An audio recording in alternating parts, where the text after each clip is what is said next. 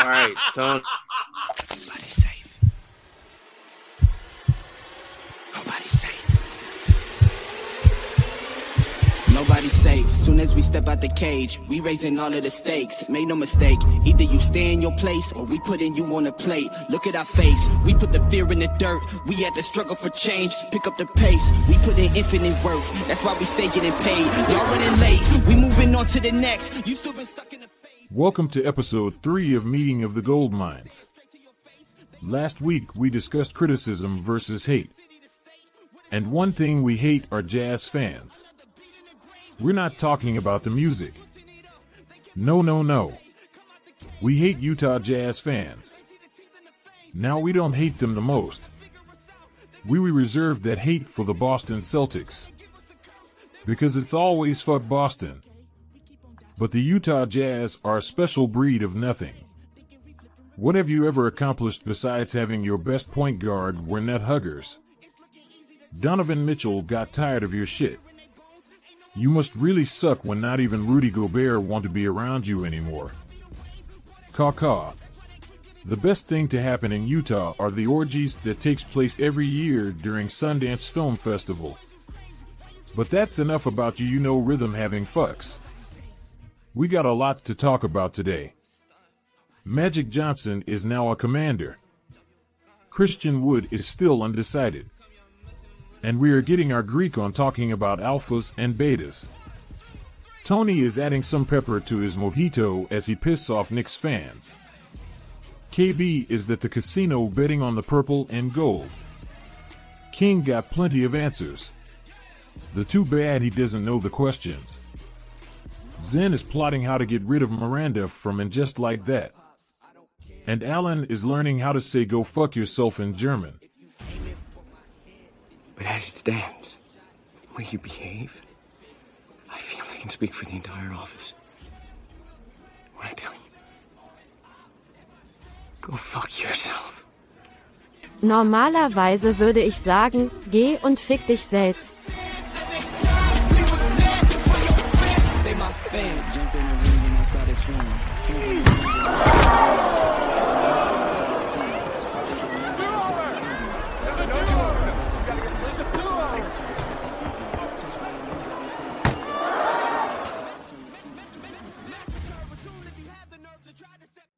Tony, you did it.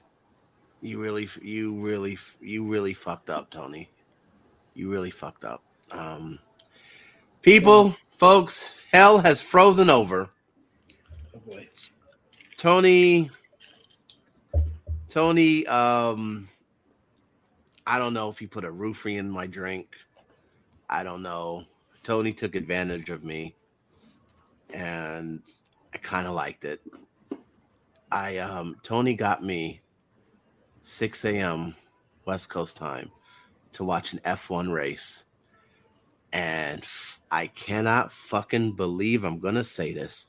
I actually enjoyed it.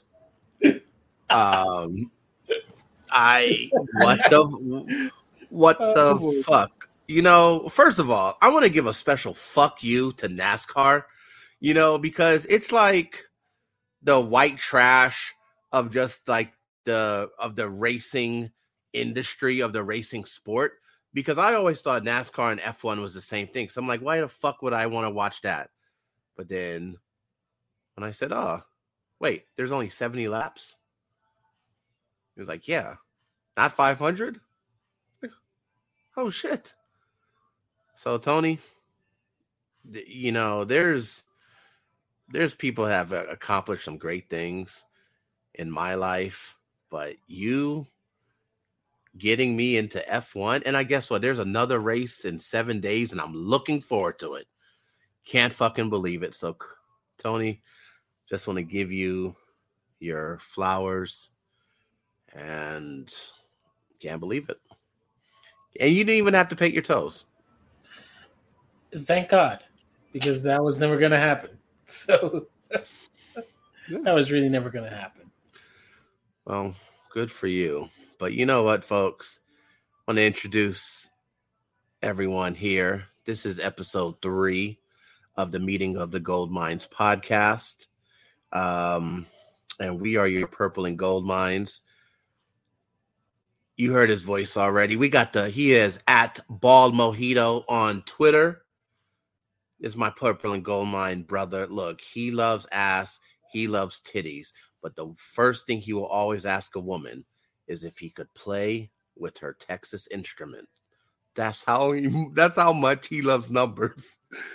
It is Tony Vega. What's up, brother? Oh shit, what's the TI-81, was it? Or 80? Oh my god. What was it? I forgot my calculator knowledge now. Yeah. Nah, man. Appreciate being here. I wasn't here for the second one, Daddy Duties, and it's this thing, man. Like, you have availability for a moment, and then kids say no. So, but yeah, all good, man. Actually, I'm actually pretty surprised that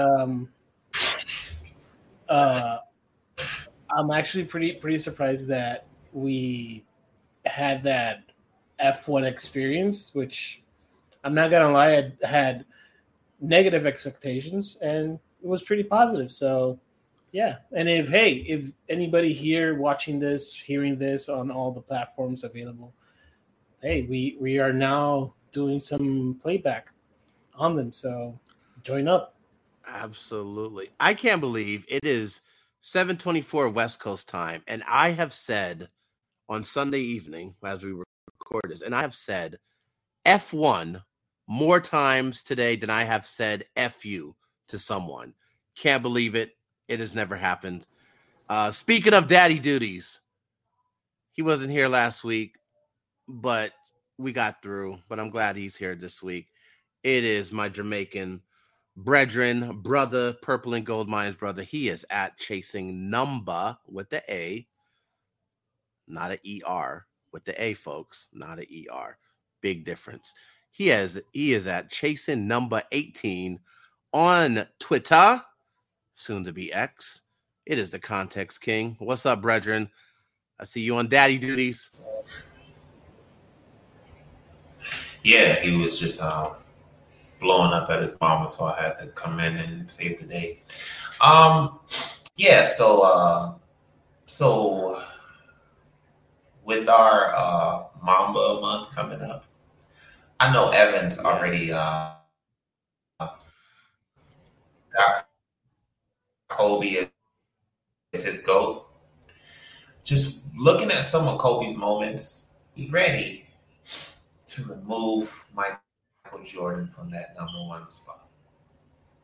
I don't know if it's just the nostalgia of watching it and seeing the moments in him having 4 straight 50-point games, or him averaging 40 for a month, or just the fact that he's a 5-time NBA champion, 2-time Finals MVP, 19-time. I mean, I could go on and on. So, yeah, I would say by the end of August, I'm going to make a decision if I'm going to remove Michael Jordan and replace him with Kobe Bryant. Okay, well, if you don't know what he's talking about, folks, Purple and Gold Mines, we are recording this on the last, second to last Monday of, you're hearing this on the second to last Monday of July, but for the month of August 1st through the 31st, every single day, we are doing a month-long tribute to the one and only Kobe Bean Bryant. It is called the Month of Mamba. It will be across all of our social media platforms, Twitter, Threads, Instagram. We'll be having nightly watch parties throughout the entire month on Playback. That is playback.tv/PGM Fan Cave. August 1st, we're playing, since it's 8-1, we're playing the 81-point game. Then we have 62 points in 3 quarters. We have 65 against Portland. We have the 2 gold medal games. We have his last high school games. We just found his first 50-point game where he dropped 51 in December of 2000 against the Warriors. It was a classic game because both him and Antoine Jameson scored 51 that night. So yeah, it's called the Month of Mamba. It's gonna be dope. We're actually working on a special project called A Love Letter to Kobe. Look, folks, it is dope. Please keep in tune. Keep a lookout for that information coming soon. But last but not least, we got a special guest, but we really consider him one of our brothers. Speaking of a zaddy, because he is a zaddy, it is Evan Moore of Late Night Lake Show. One of, like I said, just one of the most decent, foul-mouthed people you'll ever meet. Evan Moore, what's up, brother? Welcome to Meeting of the Gold Mines officially, because you were here for a preseason episode, but you're officially on the podcast, man. Thank you for joining us. How are you doing? I'm doing great, man. Thanks for having me. Yeah, I appreciate it, man. This is a lot of fun. Appreciate it. So, fellas, it's been an interesting week. Anyone got anything interesting on your purple and gold mine? Well, I'll tell you. I have something interesting. So, this was a fucked up week for me. So, look, anyone that knows me, Sons of Anarchy is my favorite show ever. Look, I'm not saying it's the best show. It's my favorite show. I absolutely love it. I can rewatch it. I'm probably sometime, since, there's a writer strike and the actors are striking as well. No shows are going to be coming out soon for the fall season. So I'm probably going to do a rewatch of all of Sons of Anarchy. So they had the spinoff Mayans MC. The 5th season is the final season. The last episode was this past Wednesday. So what? I'm 4 days removed from that bullshit.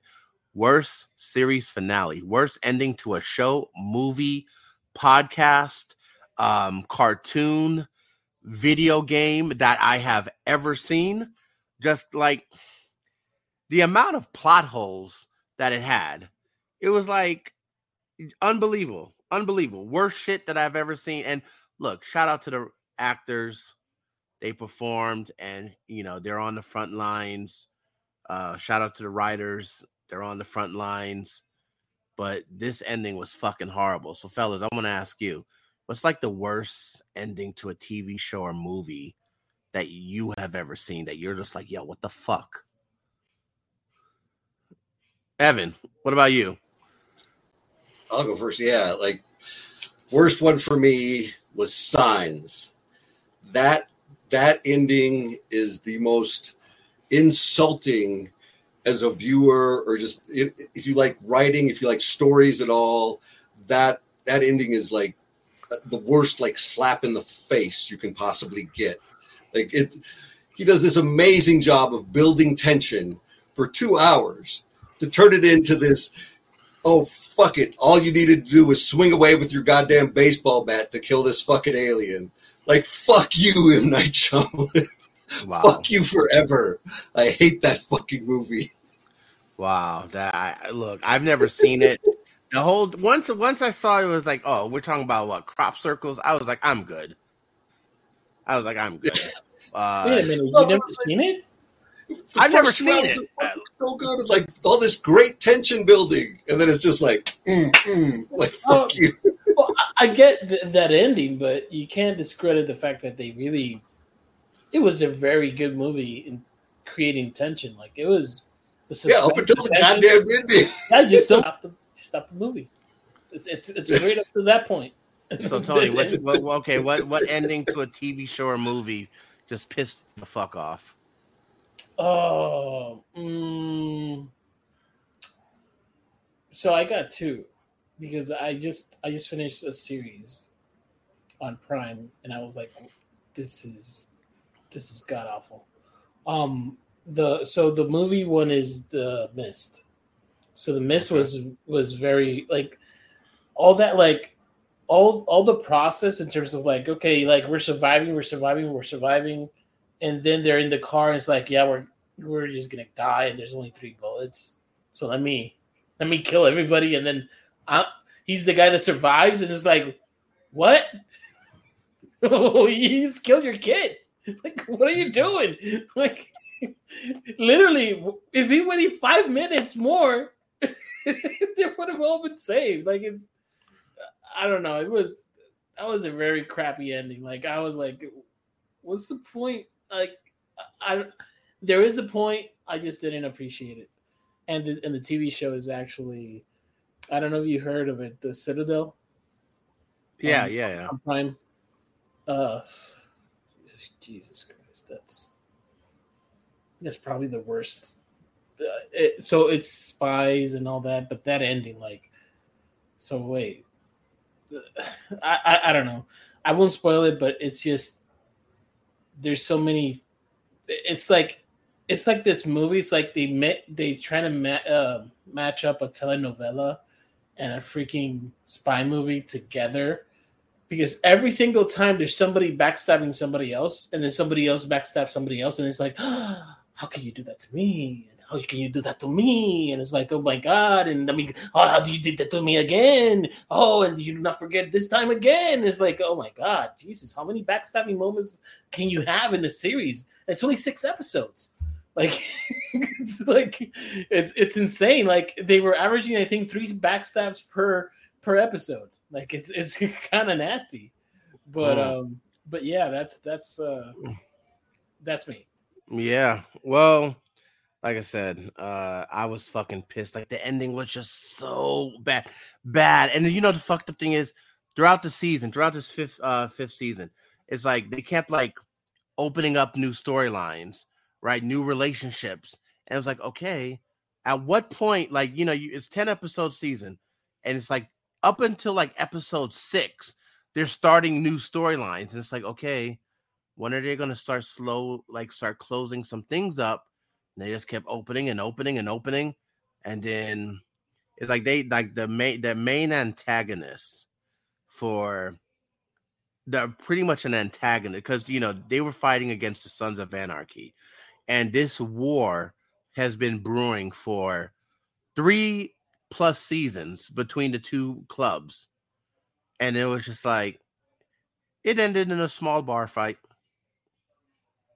Like, really? Like, what the fuck? Anyway, do better, folks. But look, obviously we're in off-season mode. Not much happening in the across the league, but Lakers 14th slot is still open. Who gives a fuck? Like, I don't like. It's been 3 weeks.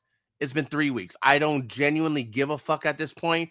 We signed someone. If it's Christian Wood, if it's Biyombo, I don't give a fuck. Do any of you guys at this point? Are we still like? What are we waiting on? I think we're waiting on Christian Wood, and I think I think we'll hear about it like that first week of August, like whether or not he's going to sign with us or not. But like he's trying to milk this for anything he can get, but it seems like nobody's going to offer him anything other than the minimum. So that's what the wait is. It feels like to me, and it feels like we are waiting for him. And then if we don't get him, we'll pivot. So that's what I see. And also, like, I also got a little bit of skin in the game here too, because I got a bet with Tony. Because if we get Christian Wood, he's got to put up a Dennis Schroeder profile pic. But if we don't, I've got to put up a Dennis Schroeder profile pic for 3 days. Yeah, I'm gonna miss that German national. Wow. What's the German word for shit? I think it's Scheiße. But look, hey, Evan, you just said something. You said milk. Speaking of milk, now I'm about to bring up someone that he appreciate milk because it's an ingredient in milkshakes. He appreciate milk because it's an ingredient in cheeseburgers, which there's a video of this guy picking up 4 cheeseburgers in a club. And we're talking about James Harden. I guess he's starting to put on the fat suit. Now, like I said, we're recording this Sunday evening. So yesterday, Joel Embiid, his current teammate with the 76ers, don't know for how much longer, got married. And a lot of teammates were there. James Harden was nowhere to be found. except in a video at a club in Houston. And in the video, he's picking up 4 cheeseburgers. And the thing is, I know those cheeseburgers are for him because look, I want to ask you, Tony, if you in a group of friends, and if you, James Harden, in a group of you guys goes to a club, yeah, there goes the video. Now, if you guys go to a club with James Harden, 1, 2, 3, 4. let me ask you, Tony, if you and James Harden and 2 of your buddies go to a club, right? Is James Harden going to be the one fetching the food for you guys? I mean, yeah, probably not. Probably not. not really. No. Yeah, he's not going to be the one getting the food. So those that telling me those burgers are for him. And yeah, I'm actually going to Texas this upcoming week. I am looking forward to trying out those Trill burgers. So I don't blame him. I don't blame him at all. But it's like, come on, man, 4 like, and he grabbed them individually. So at what point was when he grabbed that? Yeah, and he kind of stops at 3 and like you know, thinking about the 4th one and like, I'm taking the 4th one. Yeah, one for the road. So just like. Yeah, but we found that funny. What else is some other NBA news? Today, Sunday, as we're recording this on the 23rd, the NBA approved Jordan selling his majority ownership stake in the Hornets. I'm a Jordan guy. King is a Jordan guy, at least for the time being. There's a lot of folks that says his ownership tenure, which we know it sucked. No success, no conference finals. Did they even win a playoff series in his tenure? No. I don't think so. I don't think they won a playoff. I don't believe they did. So, do you guys think it affects his legacy? Like on the court legacy as a player? No. Yeah. I personally don't. Like, yeah, I don't buy into that kind of garbage. Like, because, Magic has, come in and, kind of muck things up in the front office. And, like, nobody's talked about that affecting his legacy. Like, yeah, to me, those things should be separate anyway, because they're separate ventures. And, just because you're a great basketball player doesn't mean you're a great executive and vice versa. Like, so there shouldn't be a comparison. And, it's also, there's so many factors that go into all of that I think you can't just place the blame completely on him also. It's a difficult job to own a sports team. Yeah. And look, of course, one of his all-time worst draft picks, Adam Morrison, what was it? That was what, 07? Adam Morrison, 06, 07. So, he had some blunders, but it doesn't take away. Like, it has nothing to do with him as a player. Like, it doesn't. Like, but speaking of another owner, or person became owner, Magic Johnson, the greatest point guard ever, Mr. Showtime. He just added another title, and that is Mr. Commander. NFL just approved his ownership, the sale of the Washington Commanders. We know a lot of the shit that was going on with Dan Snyder.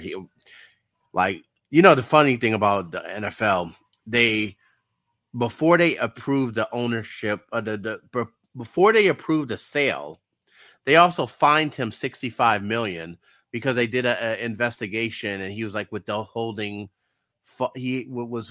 funds from the other teams, like when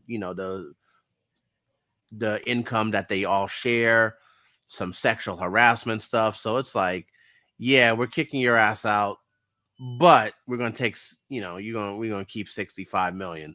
But Magic, he owns he's part of the ownership group of the Dodgers, part of the ownership group of the Commanders, but we know where his heart lies. His heart still is in LA. His heart is still with the Lakers. You guys think Magic should own the Lakers? You think he will be a good owner of the Lakers? Evan, I mean, sentimentally, sentimentally, there's part of me that would like it, but his track record as an executive has not been great. So yeah, I would be hesitant, but I also do want, more athletes, former athletes, and especially more former Black athletes to be owners, because, representation matters. It absolutely matters. And so like I said, I'd like him to be, but at the same time, I'd like him to be able to let, people who understand basketball be in charge. Not to say that, that's not the best way to put it. People who understand how to work the front office better be in charge, because he understands basketball, but there were a lot of front office fumbles when he was had his fingers in a lot of stuff. And he did get LeBron, and he did that. The framework of the AD deal. I think LeBron was going to come here regardless, so I think that's arguable. He could have gone to the Clippers. But go on about the AD deal. LeBron could have gone to the Clippers. No. No. Well, no. I don't believe that for a second. No. This is what I'm saying. Now we know that Magic put together the framework of the AD deal when it was going to be like a trade deadline deal. And then it was the Pelicans owners that said, no. You guys are trying to fuck us over. AD just demanded a trade. We've benched him, and now you guys are just trying to get what you want right now. And pretty much was like, hey, you're gonna have to wait. And then about time the AD deal went down, that's when Magic was like, I'm out. But the deal still happened that he put together. LeBron, Magic has been very open and saying, hey, when we sat down with LeBron, said, hey, this is the game plan. We got the young guys right now. Year one, you're here. Year two, we're going to get you AD. So it's part of he had a plan that ended up coming into fruition. He did say, hey, according to interviews that he's done, hey, he told LeBron, hey, year two we'll win a championship. Something that they've done. I think with Magic, if we look at his track record as a businessman, he's done well. Look at the Dodgers. Not too long after he hasn't owned them. Can we put some context to it though? Because I feel like context. I feel you're gassing the shit out of him. You're gassing the go ahead crazy shit out of him. So the Dodgers, he only invested 2%. Okay, 2%. And that was after he sold his shares. So I'm looking here at the document. Basically, he bought 4.5% of the Lakers in 1994 for reported $10 million. Then he sold the stakes in 2010, and then afterwards he invested $50 million, which amounts in 2012, which amounts to 2.3%. And right now for the now, when you say that, you say into the Dodgers or to the Lakers? So I'm saying that no. So he basically sold his shares, his 4.5, and then which is amounting. What is it here? It's amounting to a reported. I mean, he bought it for $10 million, so sold it in 2010 when it was reported nearly $6 billion. So I imagine he probably took a good chunk of money out of it. So it's basically tripled the price, 4 times the price of his investment, maybe. So again, it's a great business move. He recoups his cash. He then reinvested into the Dodgers. The Dodgers then balloons up to a $50 million. What's its net worth right now? So it's supposedly The evaluation now ranks, Jesus Christ, at $4.8 billion. That's the second most valuable MLB franchise. So he does invest. He's invested into winning franchises. I get that. I understand that. But Magic Johnson has only been 2 years as the Lakers VP or president of basketball operations or whatever you want to say. But to say that he is the architect, that he's the like, I think he had a hand on it, but I don't think that it was like entirely on him.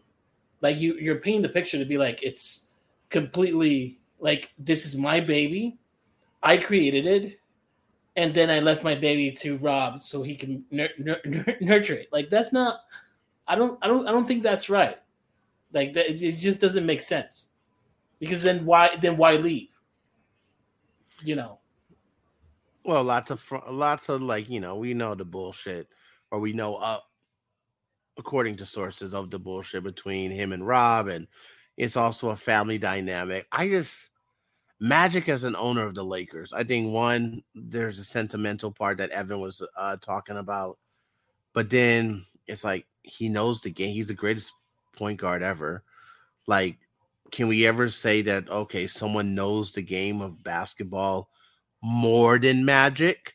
You know. So why did he trade Zubac for Mike Muscala and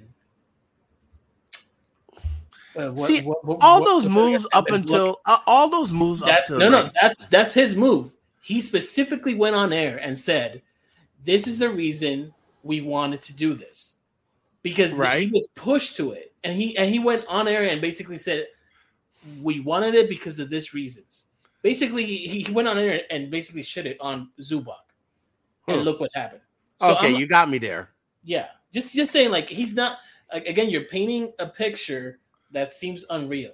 Like, I get it. It's more sentimental, but not in the realm of reality. Like, the evidence most shows that he doesn't handle the pressure.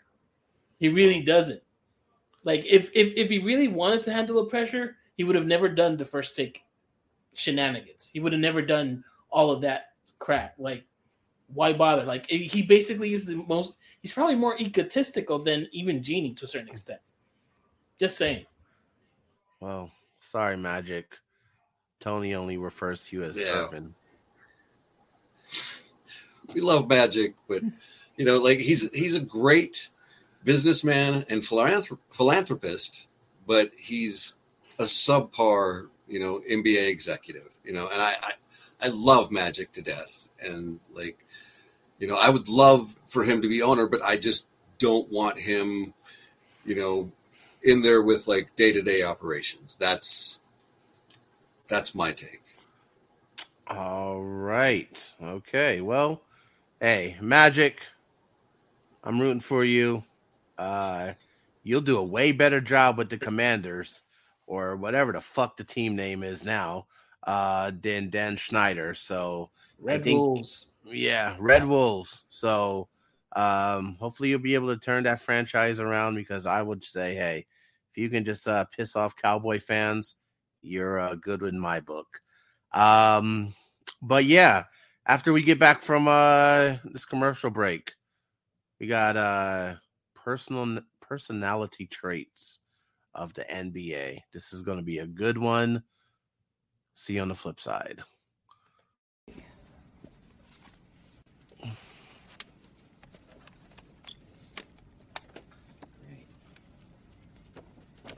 Have a nice day.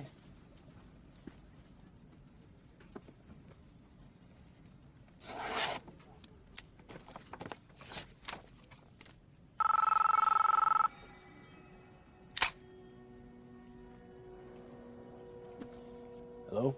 This commercial is sponsored by Zen's Infused Treat. We ship to all 50 states. The person on this commercial are genuine and not paid by Born Rebel or any of his affiliates. They are not pressured to share their experience or be part of this commercial. For any question, please contact Born Rebel on Twitter. PGM is not responsible for any negative comments, monologue, tweets, or mentions from Zen Infused Treats Incorporated. Hello, everyone. Evan Moore, writer for the Late Night Lake Show here. I'm not only an old head basketball fan, I'm also an old head stoner. I've been in love with Mary Jane for over 3 decades, and a medical card holder for about the past 6 years. I not only know weed, I live weed. So when I tell you Zen's treats are absolute fire, I know what I'm talking about. Most dispensary edibles are designed to help people sleep, not get people high. Zen's edibles are no joke. They even get a hardcore stoner like me high. I have PTSD and IBS, which makes me an everyday user. Now, as an everyday user, the psychedelic effect of weed is very muted. It's practically impossible for me to get too high. I often joke with friends that I'm permanently 1 toke under the line. Oh, sweet Jesus. Now, it's a problem sometimes, though, because I love watching movies when I'm high. That IMAX countdown intro is the shit when you're nicely toasted. Some of you know what I'm talking about. Now, Zen's edibles are perfect for an old-ass stoner like me. So, all these years of smoking didn't go to waste, because now I'm going to help some of you rookies understand how to dose. Dosing is different than smoking because body chemistry can change the effects. Smoking on an empty stomach will give you roughly the same results as smoking on a full stomach. Eating an edible on an empty stomach, on the other hand, is not advisable, unless you aren't going anywhere for the next 6 hours. So unless you're an old pro like me, make sure you eat something else first. Secondly, some things you consume can heighten the effect. Fatty foods help you absorb more THC into your bloodstream, and papaya also contains an enzyme that helps heighten the effects. So just be aware of what you've already eaten before you take them. If you're concerned about getting too high, and if you do end up feeling uncomfortably high, all you have to do is lay down and put on some music. You'll be fine. Don't clog up the emergency room with your paranoias. The medical community is already dealing with enough bullshit as it is. Lastly, start small and be patient. Cut the edible in half, quarters, or even into 8 equal pieces to start with. I know it's hard. These edibles are really tasty. Now, the effects usually take an hour to take the full effect, so that's where the patience comes in. Shout out to Zen for making some good shit. His edibles are now my go-to for movies. Eat them with lots of brisket and papaya if you're like me. Weedaste, the weed in my blood recognizes the weed in yours. The weed in my blood recognizes the weed in yours. Hey, shout out to Evan for that lovely commercial. And Evan, I know you got some stuff in the cannon, and I cannot wait for you to, get that out there because, man, it's going to be some funny ass shit. Because who doesn't love weed? Who doesn't love sports? Why not combine the two? But, and real quick, folks, if that ad, one of the many things we do with Purple and Gold Mines, we also do our own sports marketing. So if you need an ad, we produce and we distribute. So just like weed. And no, that's not funny. But anyway, we make our own ads in-house. So please, you need any type of promo, hit up Purple and Gold Mines. But yeah, we got an interesting topic, guys. Earlier this week I was thinking about, interesting topic would be alpha versus beta. And I started to do my research. Then I realized, because, classic personalities, who's the alpha, who's the beta, something we always speak about in sports. And then I did my research and I realized that there's 6 personality traits. There's alpha, there's beta, there's gamma, there's omega, there's delta, and there's sigma. So how does that translate to the NBA? I wanted to explore that with you guys. Once again, we got my brother, PGM brother, Tony Vega, holding it down, one of the gold mines, and we have very special guest, Evan Moore of Late Night Lake Show with us. So what I wanted to do, guys, I wanted to just break down these personalities really fast, and then we'll get into it because, man, it's a lot there. So first is alpha. Alphas, dominating and charismatic. They're the born leader, understands his or her priorities and always utilize their time. Beta, modest and easygoing. One would say the ideal spouse. Works a lot, but overshadowed by their peers. Gamma, introverted and super sensitive. The yes person at the office. Has big plans, but lacks determination and focus. Omega, skillful and self-sufficient. The odd one in the wolf pack. Laid back, not chasing success or money. There's Delta, modest and hardworking, wants attention but can't get it, works hard but unable to draw attention. I would say Sigma. The last one is Sigma, super smart and extremely attractive. The manipulative mastermind. They are ambitious and their own boss. And that's a lot there. We have it on the screen. Those who are watching us on YouTube, it's on the screen. But guys, I want to get into this. So in terms of NBA, right? I'm start off with you, Evan. What would make a player an alpha, beta, omega, any one of these traits? What would make them fit into one of these traits? Well, like the alpha, to me, it's the one who, clearly takes charge, is like, usually a leader and usually a vocal leader, especially in basketball. You need to be a vocal leader. You need to talk on the floor. And so, like, yeah, the alpha is the one, who usually takes charge and is kind of directing traffic and trying to be the floor general, so to speak. And that to me is the alpha.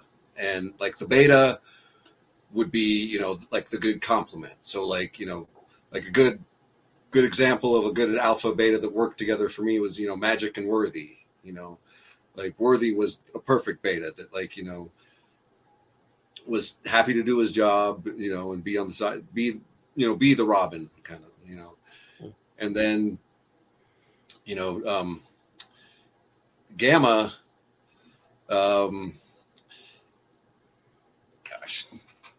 it's hard to read that with my glasses here. I'm trying to remember. The Gamma is introverted and super sensitive. The yes person at the office. Okay. Yeah. Yeah. So kind of the introverted ones. So like, yeah, the contributor that, that just also just shows up and do their job. Like, like I think like Austin Reeves kind of like might be a good example of a Gamma, kind of just, the good contributor there. Interesting. And then, we've got, like, and so like, you can see like when you think about all of these things, it's easy to kind of like think about players that kind of fit into those molds, I think, and yeah, I think that, what you were talking about with like, whether alphas can work or not together, like, that's a, that's, it can be done. Like we've seen it with like Kobe and Shaq, and Magic and Kareem, but it's also, and even LeBron and D-Wade, arguably. So like, it's possible, but it's also like kind of short-lived and potentially volatile. Well, we're definitely going to get there because we're going to definitely explore some of the personality traits of like, the dynasties throughout the history of the league. But let me ask you this, Tony. What are some of the characteristics of like an alpha? So what I mean by that, like what I've noticed in the NBA, like the guys that are an alpha could be an asshole, could be sometimes could be volatile, maybe high maintenance as well. What do you think? What do you like with some of these personalities? So, in my opinion, as an alpha, an NBA player that's an alpha, first off, they don't call themselves an alpha. Second, they call themselves winners. Like they call themselves like hold no bar, I'll drag this team, I'll drag you. Like they are the voice and the force of the team to a certain extent. Like in prototypical alpha is like, I mean, to a certain extent, like I don't want to use these like. It's difficult to kind of go through players because you don't know exactly who is an alpha. But for instance, like just going back to the recent playoffs, like you saw how, like, and I'm gonna use our favorite California team, but like the Warriors, that team, in my opinion, was total. Not total. That team was Steph Curry. That team was him to a certain extent. They had no business being where they were to a certain extent. But what I'm trying to say is like he willed the team. Right. Especially like you can see that in the Game 7. You can see that even after they won.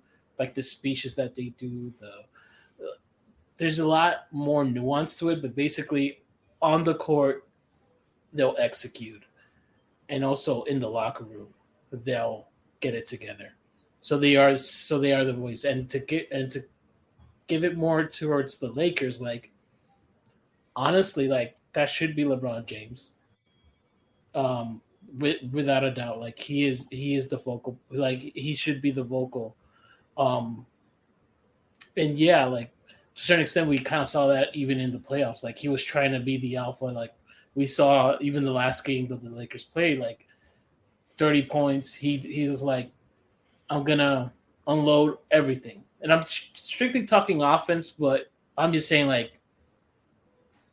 when you see that they're trying to fuel the team, that they're trying to basically say like, I'm gonna kick you until you respond, and if you don't, at least I tried, and I really like, because to a certain extent, that's what an alpha is, a leader that's trying to will their team, to will the players, motivate them, get them to where they want to execute the game plan.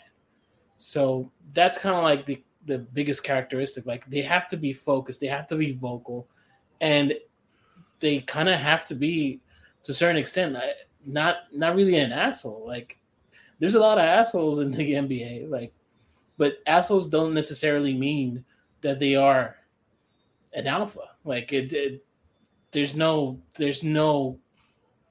I don't think there's no justification. I feel like it's more like there's a characteristic to it. It's like one track mind, like one single track. Like an alpha would basically be like, why am I thinking about the off season? Why am I thinking about other stuff? I'm thinking about this kind of characteristic. Like I'm focused on this. Like why should I? And there was a story. I think it was Mike who said it in one of our playbacks. And Evan, I'm gonna use you to see if it's true. Like when Pat Riley kind of was the Lakers head coach and basically said like, hey, he didn't allow family to travel.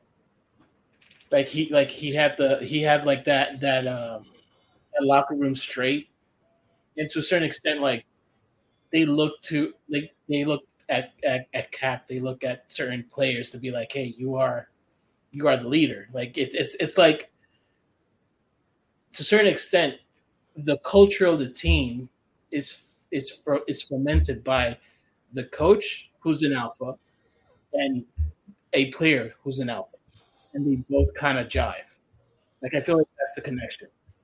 Does that make sense? Center, Yeah, it makes sense. It makes sense. I definitely see it. Yeah, it definitely makes sense. Evan, you want to chime in? I was just saying I agree totally with what Tony was saying, and Pat Riley did really do that. Like he really had the control. And the other thing about the alpha for me is that, like this, all of this stuff, like, derived from, a guy who was studying wolves. And, the one thing about the alpha, even with wolves, is that if the alpha is not stable, if the alpha is not like, steady, like he won't lead the pack, somebody else will dethrone him basically. And so like I think even in basketball, like to be a good alpha, you have to be that steady one too. So like, there are all kinds of guys that try and be the alpha and, can't handle the heat in the kitchen a lot of times, like I think James Harden is a good example of that. So like, to be the true alpha to me, like you also have to be, that stable. You have to be that one that they want to follow. You can't just, it's not about like barking orders and, being strong. And like, it's about, them wanting to follow you because you know what you're talking about kind of thing. Absolutely. Well, now we know, you make some great points. Now we know in the history of the league, you only can pick a handful of teams who won a championship that didn't have two Hall of Famers. You may look back at the Raptors, 2019, the Trailblazers that won in the 70s. I know Bill Walton's in the Hall of Fame. Did they have another Hall of Famer? I'm unsure. But wait a minute. But to be a Hall of Famer, does that mean you're an alpha? No, not at all. Well, I guess what I'm saying is, can two alphas lead to a championship? And the reason, like, I look at, like, we talk about Shaq and Kobe. Okay, like we're going to talk about the dynasties in a minute, but we look at Shaq and Kobe. Yeah, now you did have an age difference. You did have Shaq, who was like, okay, that's the little brother. And Kobe's like, no. You're not my big brother. So you had two alphas. Now, they won 3 straight championships. I also shout out to Bleacher Dave. I was me and him was messaging back and forth earlier before recording this, and he's like, man, I'm still pissed about Shaq and Kobe because they would have won so many more championships. But by the time it imploded, Kobe was at a point was like, no. I'm top dog, I'm going to be top dog somewhere else. And the decision was made. But, we saw it imploded as Kobe grew into his own. Does someone always need to be the beta? Because Evan, you said it earlier when you're talking about James Worthy being that beta to Magic's alpha. Does someone always need to be the beta? Because right now we see with our Lakers, even though I'm not 100% sure, and I'm gonna say, I'm gonna ask the question in a minute. I'm not exactly sure if LeBron's an alpha, but he's positioned as an alpha. But we know Anthony Davis, according to the chart, because what does the chart say when it comes to beta? Sensible and reliable, which, okay, minus the injury, he is. When he's on the court, sensible and reliable. He's trustworthy, would say that. Supporting, he is sweet, caring, and supportive. He's definitely a supportive person. I would say Anthony Davis is a beta. But does someone always need to be the beta? I don't think so. I don't think so at all. Like, I think, for the two alphas to coexist, there does need to be some give and take. There does need to be some respect between the two of them. Because like the two best that I can have the example for is Kareem and Magic. Because they made it work for, a decade, and they've got 5 championships to show together for it. So, like, to me, they're, they made it work. And the way it worked, in my opinion, is the fact that because of the age difference, there was a respect from the other. They didn't like each other's styles, but they respected each other's games. And that's what made that work. So yeah, Shaq and Kobe, you know, had the conflict because they really didn't respect each other's games. You know, like it really came down to that. When you boil down the Shaq and Kobe beef, it's really, you know, Kobe just basically thought Shaq was lazy. That's when you boil it down to its basic essence, you know. But Evan, do you really agree what it that do you agree that Shaq and Kobe, to a certain extent, they didn't value the championship? Like think about it this way: if they value the championship more than their beef or their disrespect to each other, like that could have actually tied into more championship. Like absolutely. Because they were never having a common goal. They were more individualized. So if anything, they were the epitome of two alphas just basically clashing together. So kind of sucks, really. Yeah. And I've always kind of looked at them as just it worked out because the two of them were just such unstoppable forces on the court. Not that they were, you know, the greatest, you know, combination necessarily, but they were just both absolute unstoppable forces.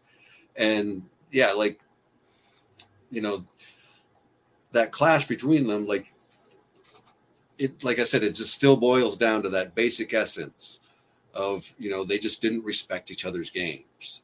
And like, you know, if you don't respect each other's games, like, yeah, it's hard to make it work, you know, and, you know, because there's always going to be that kind of seething, like underneath, you know, everything that you guys do of just like, I don't trust you because I don't trust your methods and your styles. And like, you know, so I always feel that about Shaq and Kobe, like, you know, there could have been so much more. And like, I've even made like a strong argument that they really could be underachievers, you know, because we never really saw their true peak of them like meshing together and, you know, being like the great team as opposed to these great unstoppable individual forces. You know what I mean? Absolutely. Well, I want to explore this because so when you brought up Kareem and Magic, you brought up Shaq and Kobe, and the first thing, and we were talking about alphas that coexisted, but the first thing I'm thinking of is there's also a significant age gap between both duos. So it's easy to say, okay, you know what? Yeah, that little brother, so referring to Magic and Kobe, yeah, they're alpha because of the age gap. They also know that, hey, I'm the old dog. Okay, their time is going to come. We're going to hand off the reins to them at some point. They're next in line. They're the heir to the throne, but it's not their time yet. So is it a thing where alphas, does there need to be an age gap for the alphas for two alphas to be able to work? Because when I look at, so let's look at like LeBron and Miami, right? That first year, it didn't work. When I'm talking about LeBron, D-Wade, and Bosh. Now, at first, it was a big three. Then Bosh automatically became like the beta. Or you can even, if you want to really think about it, he was probably the omega. So he was like, it all even the delta. Even the delta. Yeah, even the delta. So yeah, he's definitely was the delta. And so it became a big two. Now, after they lost to Dallas in 2011, Dwayne Wade was the one that said, hey, I have to step back. LeBron has to be the number one for this to work, and I'm the number two. So it seems that Dwayne Wade, who was the alpha in the locker room, it was his team before LeBron got there.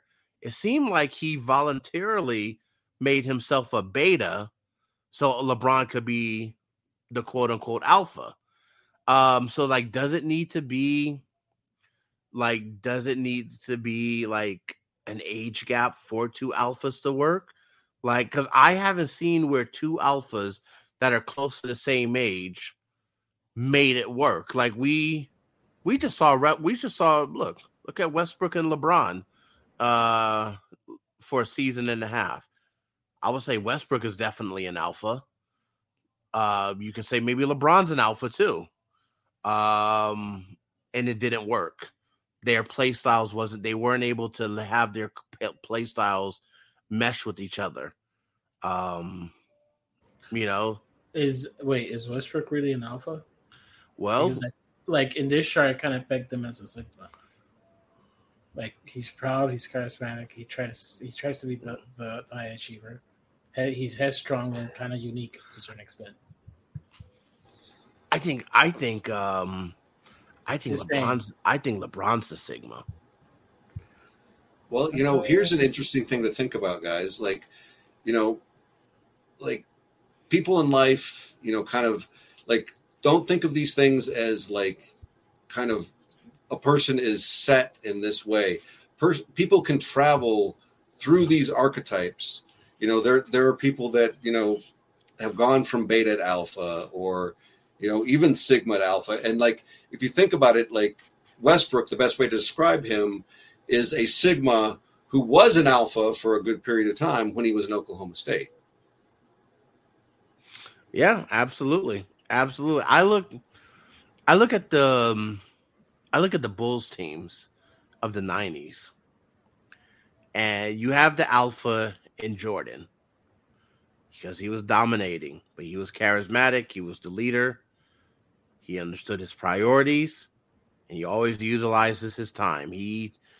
Has anyone done more with their peak or accomplished more with their peak than Jordan?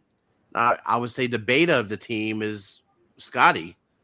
We saw it in The Last Dance. He was the modest one, the easygoing one. And even legacy-wise, he got overshadowed by Jordan. I mean, Kareem, to a certain extent, you can say that he's done more in his peak. Just saying. Yeah, absolutely. Absolutely. I think if we look back at the dynasties, right? We look back at the dynasties, like, so let's look at the Celtics of the 60s. Let's start off there. That was the NBA's first dynasty.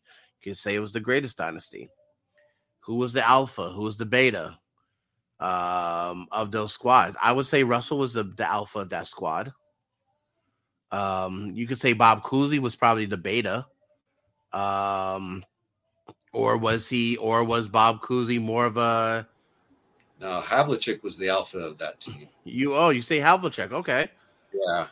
Yeah. Okay. Rondo was the guy who made that team run, from what everybody says. Like, I've only watched highlights, but like, yeah, like you can tell that he's the playmaker, him and Bob Cousy. And yeah, and like, he's the engine because he's the one who can score all the time. And, Bill Russell is the defense. Basically. So he's probably Bill, but he was definitely a proud person. He was headstrong and unique. He was a high achiever. So I guess that would qualify Bill Russell as the sigma. Yeah, he was more of a sigma. I think that's one thing great about this conversation. We're learning that, there is some overlap between an alpha and a sigma. And, not every person is actually, is not an alpha even though they may think they are. Were you saying, Tony? No, it's just, I think you're missing also a point here, which is kind of like the stigmata of this. Because like we kind of live in a society where if you're the alpha, you're like this immovable, like you're this force. You're the leader, you're the dictator, you're basically on top on the pedestal. And the beta and excuse me for my word, it's kind of like, well, you're the bitch. Like, basically. It's just societal. It's just what it is in life, what a lot of people who are narrow-minded kind of think of. And even in Twitter, you kind of see it constantly, or sorry, X or whatever it's called now. But, just saying, like, it's this thing where I never knew, like, this conversation, I never knew there was more than an alpha and a beta. Like, now there's a gamma, an omega, a delta, and I think it can continue onwards. But to a certain extent, like, there's a big point to what Evan is saying, too, that I kind of agree with. Like, we do an injustice, kind of like putting a profile to, like, And we do this to LeBron. We do this to even the greats. And even when they decline, it's like, you're an alpha. Why are you not being an alpha?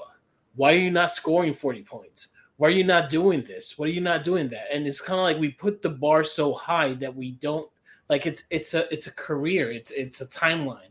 Like there's gonna be a period that it's the journey. Like you basically turn and we've seen it with LeBron now more than ever. It's like now he's not on ball. He's more looking for his shot. He's being a bit more passive. He's being a bit more like, what is he, a beta? Is he a sigma? But to a certain extent, like it's in the tail end of his career.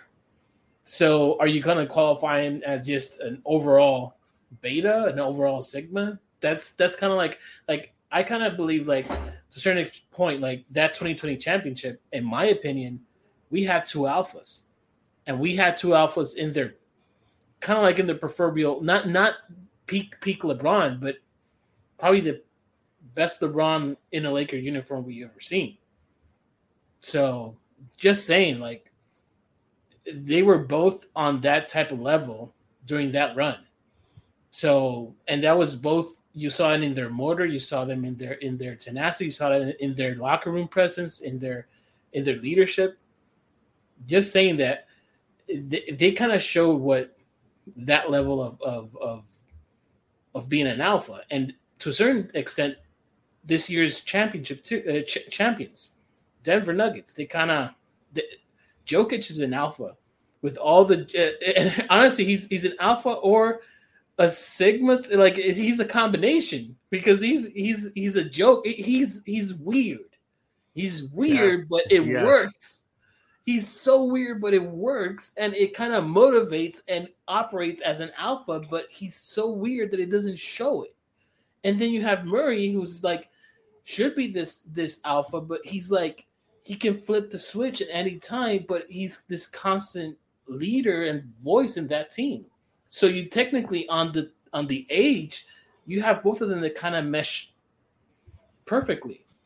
So just saying, like the point that we haven't seen it, I think we have. It's just sometimes time does this to us where we're evaluating differently. Well, I got another weird team to bring up, with legendary team that it'd be interesting to see where they fall in.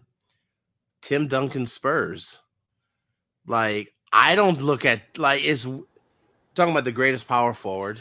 That's a great one. I wanted to bring that one up because I look at Tim Duncan as like a delta, and he's a delta that can be an alpha. Yeah, exactly. You know? It's like we're talking about the greatest power forward, 5-time NBA champion, 2-time MVP, like,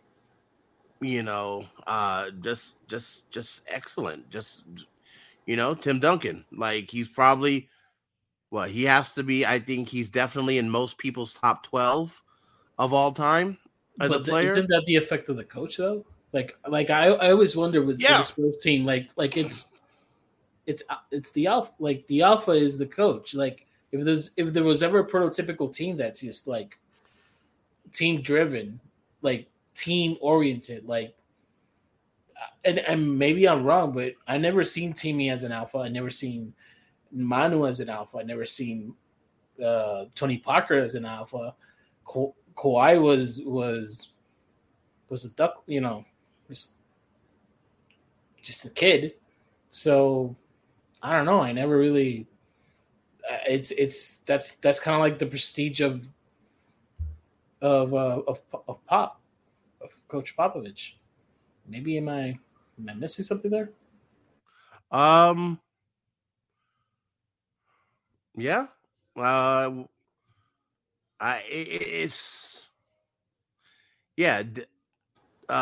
Popovich is definitely an alpha. But like I said, I think Tim Duncan is the greatest delta ever. Like we're talking about a legit superstar that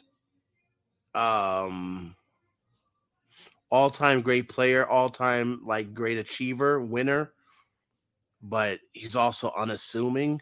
You can say even borderline boring. Like, we didn't really appreciate his greatness until later in his career. Always consistent, maybe not necessarily the vocal leader. I think Tony Parker was probably more vocal.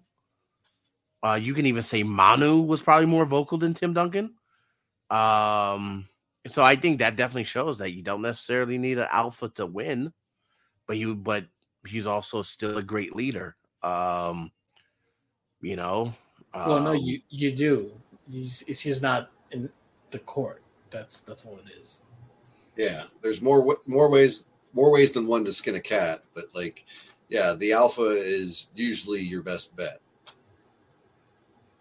Yeah, absolutely. So wait a minute. What about that Dallas team? Like Dirk, wouldn't he be like the second greatest Delta?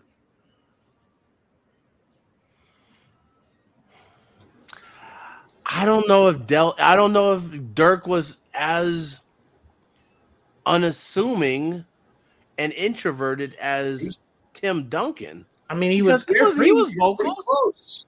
He's pretty close. I mean, yeah, he's a little more vocal, but like, yeah, like he's still kind of, like close to the vest at least, like we don't really like, know a lot about him. I feel like, from that extent, like, he's not quite as, maybe, quiet and, obviously introverted as Tim is, but like, I feel like he's definitely introverted and, a very private person. Yeah. Very, very true. Very true. Yeah, I agree with you. Can I lay down my agenda for a second? Go ahead. It's agenda time. So it's agenda time, right? Because like this is the Tony agenda section, or how I used to call it the BS section. But do you want to guess who are the two betas who think they're alphas, but they're kind of like just like a mishmash? So I would say Kevin Durant is going to be one of them. No, sir. Okay, go ahead. We're not in that wavelength. We'll get to KD. Jason Tatum and Brown. and here's my here's my point, because like that team then again we're purple and gold lens, but I can take out the lenses and let me do it for just the props. But that team had like I make this joke about Tatum and Austin Reeves. I totally like, it's a hyperbole. It's for fun. Of course, Jason Tatum, the 6'11" or whatever, 6'12" or 6'15" or whatever he is right now, like that dude is superior than Austin Reeves. I get it, but the reason why Austin Reeves kind of has that dog in him, that extra oomph that you don't see in Jason Tatum. You don't, and to a certain extent, I don't know if it exists in Jaylen Brown. Like that's the problem of that team. Like they're consistently like they're there. They're like, take me over the line, but there's nobody that could definitely has that alpha DNA. That's like, let me take you to the promised land. Let me force this. And to a certain extent, I thought that they're alpha, and people are going to say, nah, maybe not. But it was Marcus Smart. And they traded him away. So just saying, to a certain extent, the leader, the vocal, the strong-willed one, who is it going to be? And I kind of, it's this thing that Jason Tatum is probably the NBA's most complete. Like he has a great bag. He has a great like physical attributes. Excuse me, skill set wise, 3-point shot making, layup package. You can say it, But where is that? Like, where is the next level in terms of like, let me not only ceiling raise, let me floor raise and carry this team. And to a certain extent, let me lead by example. And Boston fans are going to be like, no, he has done it before, blah, blah, blah, blah. In the season, that doesn't count. In from certain playoff games, that doesn't really count. A game 2, game 3, not really. Oh, game 7, he did it. Yeah, but was that game 7 gonna win you the championship? Like, to a certain extent, he has not proven that, and that's kind of like where I'm like, it's agenda time, but at the same time, like, the reason why I always pick Austin Reeves over Tatum is only because of that, because there's just that it factor, and until he shows it, and that it factor just fits into the alpha. Well, so this is the perfect time. This is our daily reminder to everyone that, hey, it's always fuck Boston o'clock.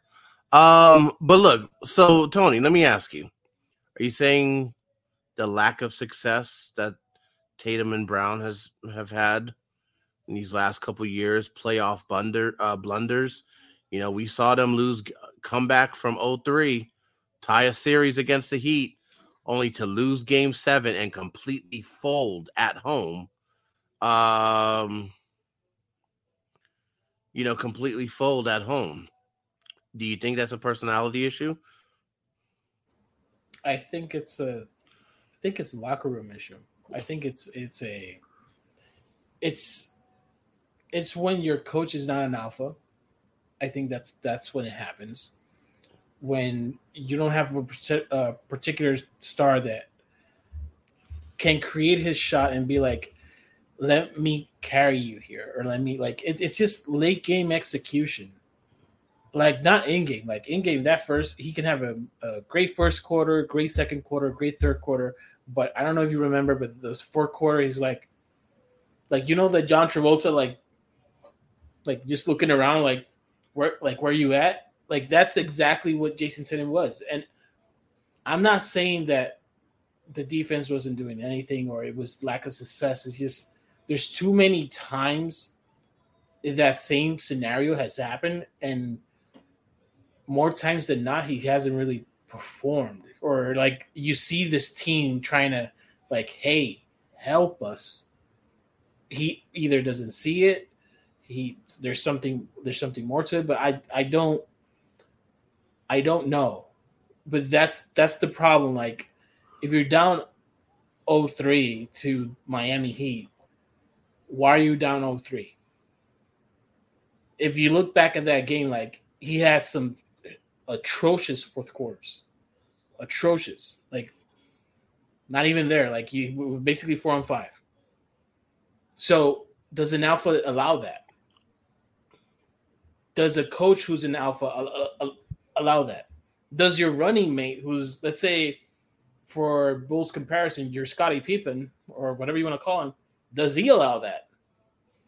Because then, like, Brown is also a culprit, like, of just, like, breaking shots after shots after shots, and, like, hey, do something more. Like, here's the part. Are you intelligent enough to kind of, like, if this is not working, what's working? If this is, like, what's next? So, yeah, you could say it is success or lack of success, but it's also, like, in the moment where the opportunity is there in front of them, they don't execute. It's as simple as that. Okay. All right. Well, let's go to another, because, before we really talk about the Lakers, the current Lakers, I want to talk about the Warriors. Draymond, Clay, Steph, they won 4 championships. A combination of skill, tremendous skill. They all bring unique qualities from a basketball perspective. Also, personalities. They found a way to make it work. Now, Steph, folks, if you guys watch the game of basketball, Steph's the greatest shooter ever. I'm sorry. Like, Stop it. Clay, to me, my opinion, I think he has the greatest heat index in the history of this league. When he gets hot, it's supernova. Now, does it happen as often as it used to? No. But if he ever gets to that supernova element, I don't think there's ever been anything hotter. But then you look at Draymond, who Draymond is like, unlike the other two guys, Draymond can have a triple single and be extremely effective in the game, and Draymond is always the not vulgar. Well, that too, but he's always been the vocal one. So out of the three guys, where do they fall in line with these personality traits? They have made it work. They've been to 5 NBA finals. Where do they fall in line with the personalities? You first, Evan. To me, like when I look at that team, I see 2 betas and a gamma.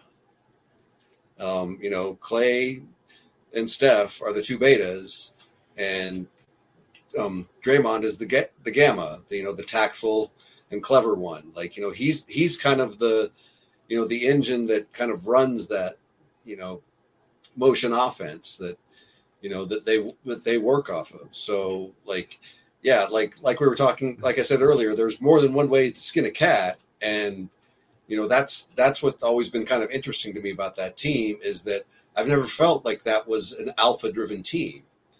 So, the 2 betas and a gamma is what I see. So you say 2 betas. What? Hold on. Repeat. Say that again, Evan. 2 betas and a gamma. And who is who? So Clay and Steph are betas, and Draymond is the gamma. Look at those traits. Goal-oriented and intelligent.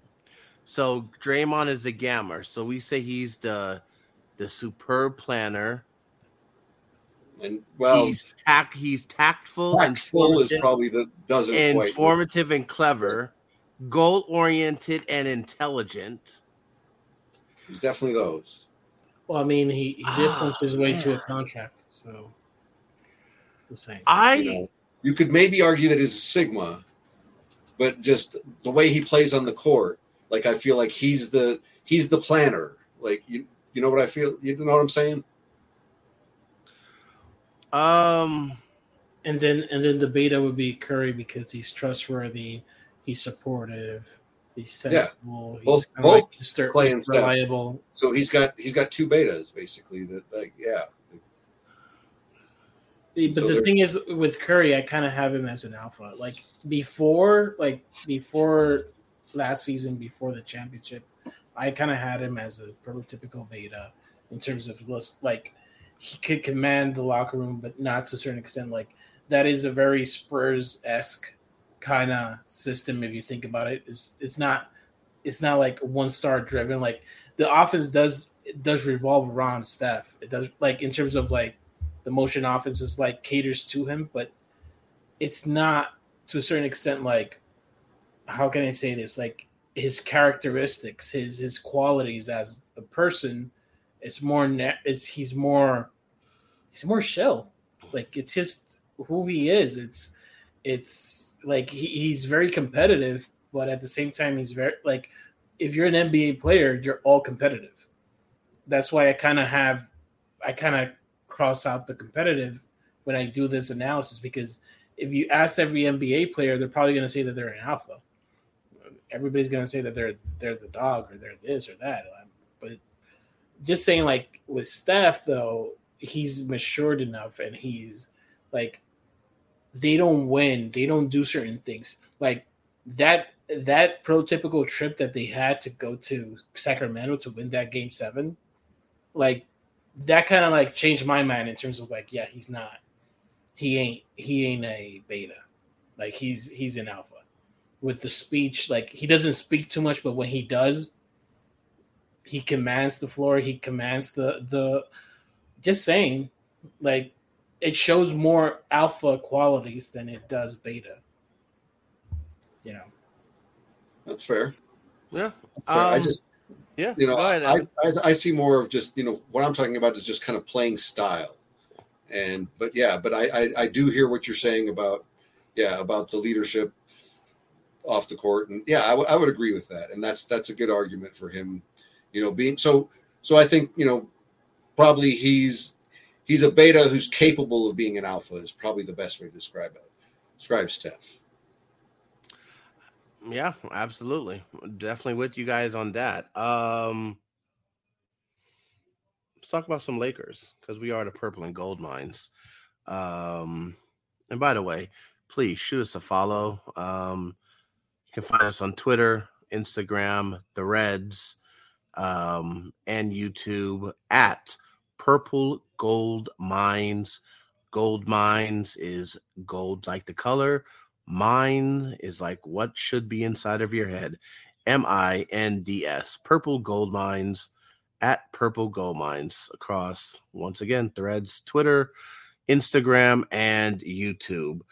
Let's talk about some Lakers. Is LeBron an alpha? Yes. I think he's a sigma. I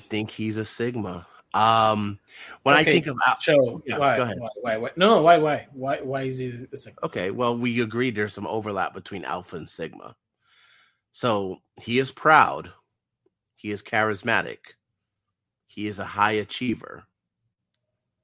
He's opinionated. There's only one king. He's unique.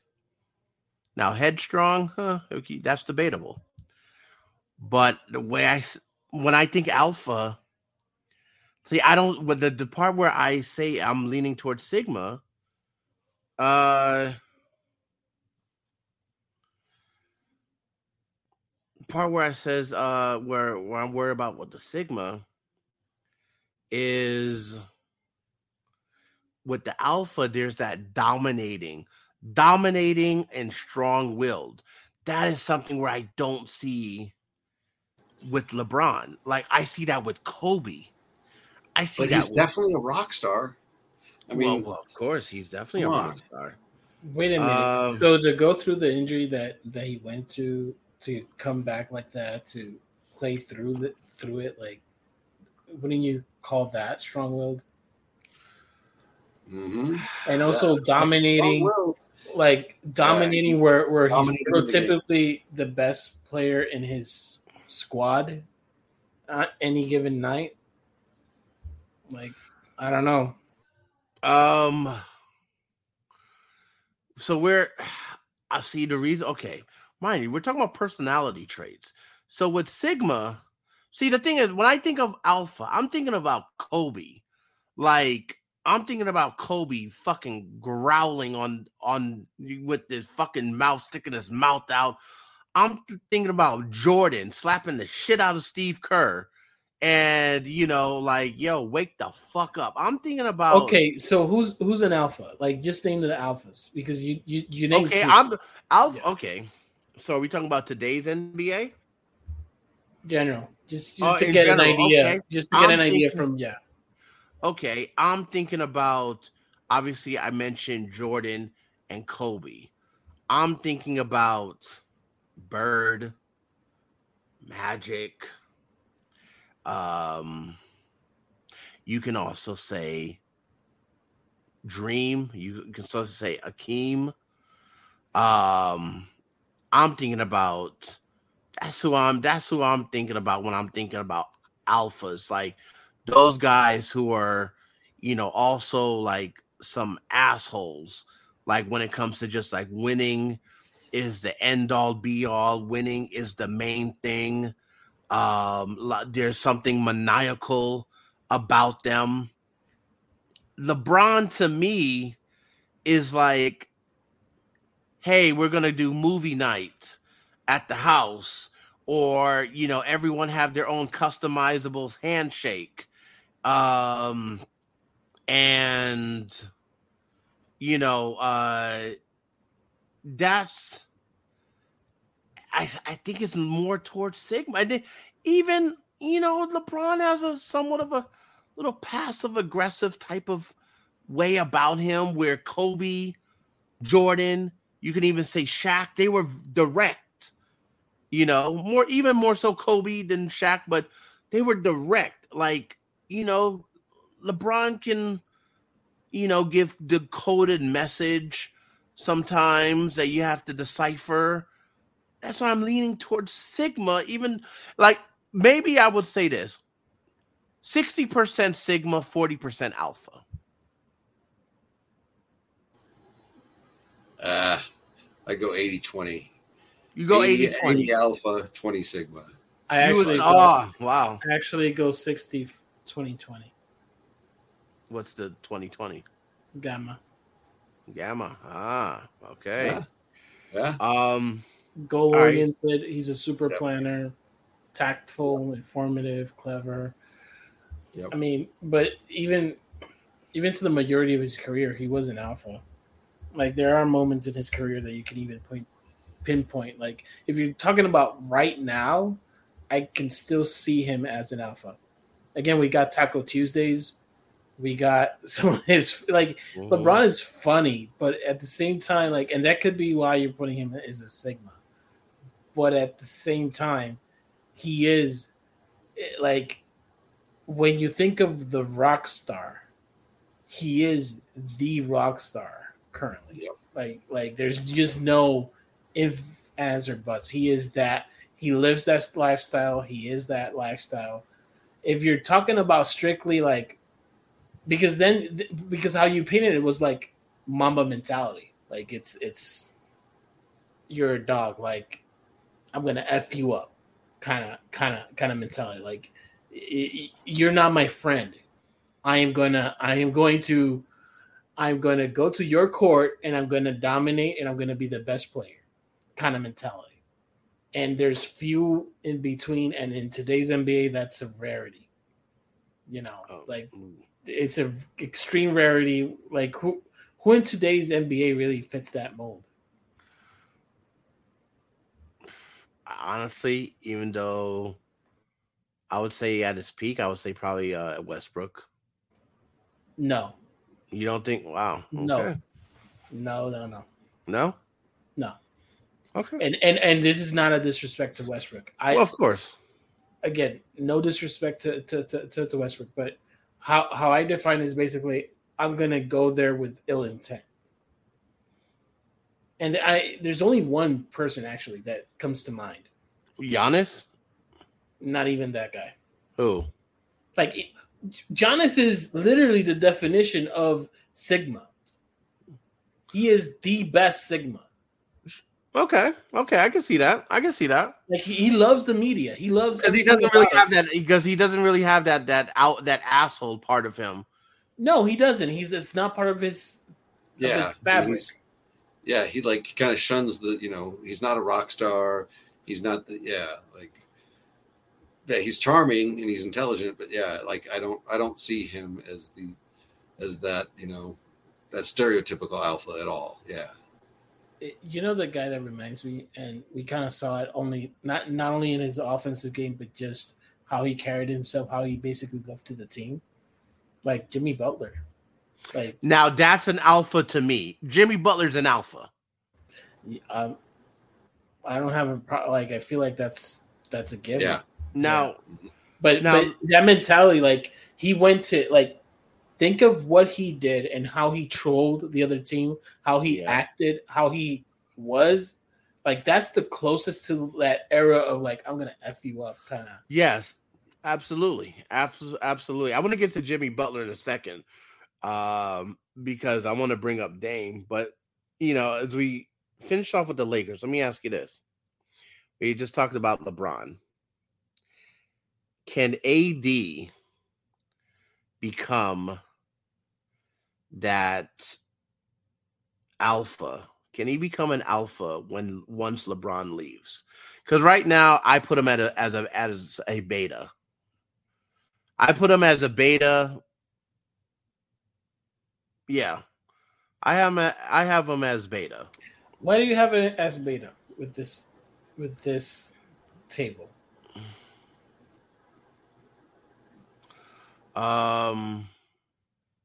He's sensible. He's supportive. You can say he's caring.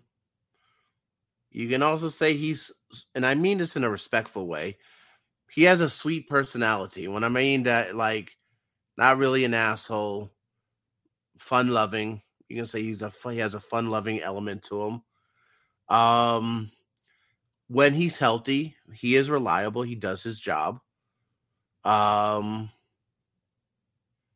So, and then he's also not, he's going, and he also goes with the flow of who's the leader. You don't see anything where he's clashing with LeBron. Like, LeBron sets the tone, he follows suit. He's not demanding of the ball. He's not demanding of being a focal point of the offense. We have spoken many times on our Daytime Lake Show's Twitter spaces that, not necessarily aggressive, not necessarily assertive. So that's why I put him at the beta for now with LeBron there. So do you think he could be an alpha? Do you, or let me ask this question better. When LeBron leaves, because what he's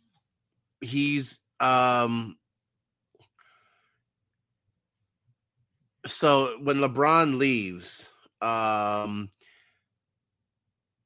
because we want AD, it looks like he's going to be signing that $160 million 3-year extension. When LeBron leaves and AD is here, what do you think he'll morph into? Will he remain a beta, and whatever superstar he get paired with would be the alpha or the sigma?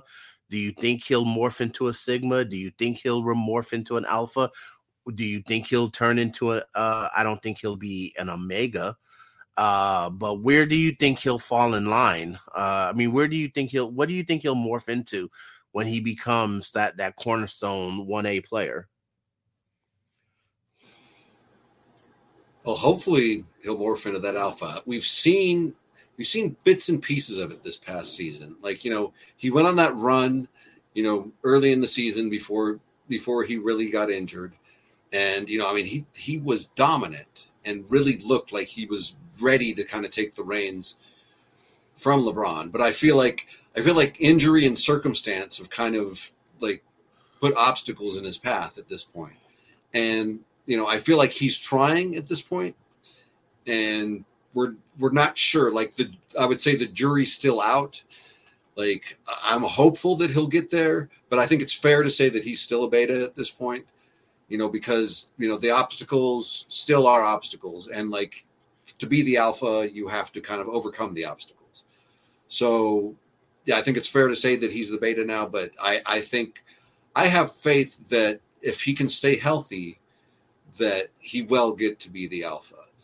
But, things could possibly change just depending on how the roster changes, because if you bring on another strong personality, he could easily just kind of assume the beta role again, because he's probably more comfortable in that role. So that's the way I view it. Yeah. Okay. All right. I want to, there's lots of players in the NBA, and I just want to go through a little short list of them and see where they fall in line with these personality traits.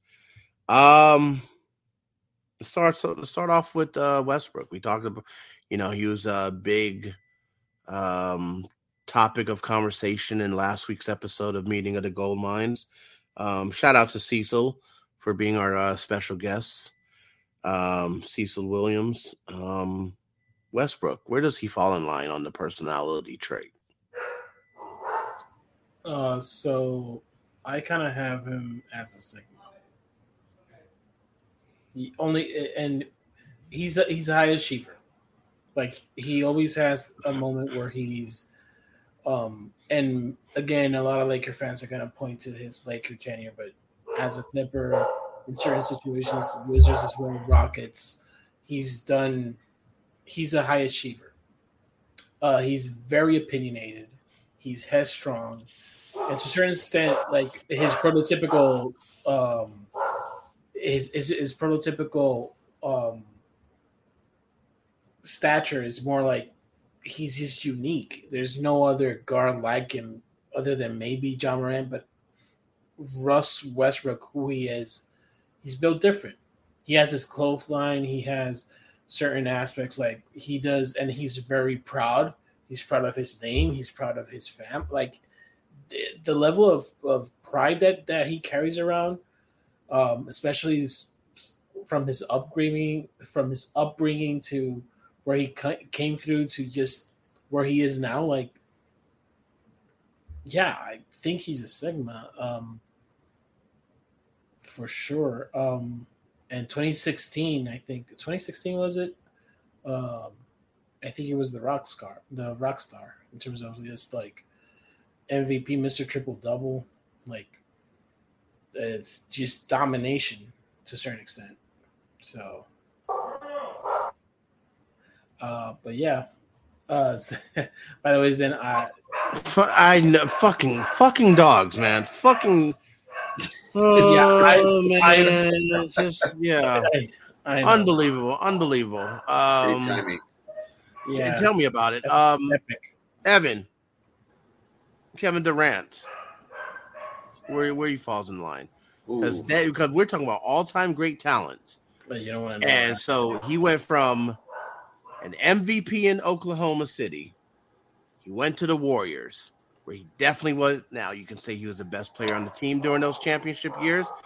Wasn't the leader of the team. Wasn't the alpha. 73-9 Warriors, by the way.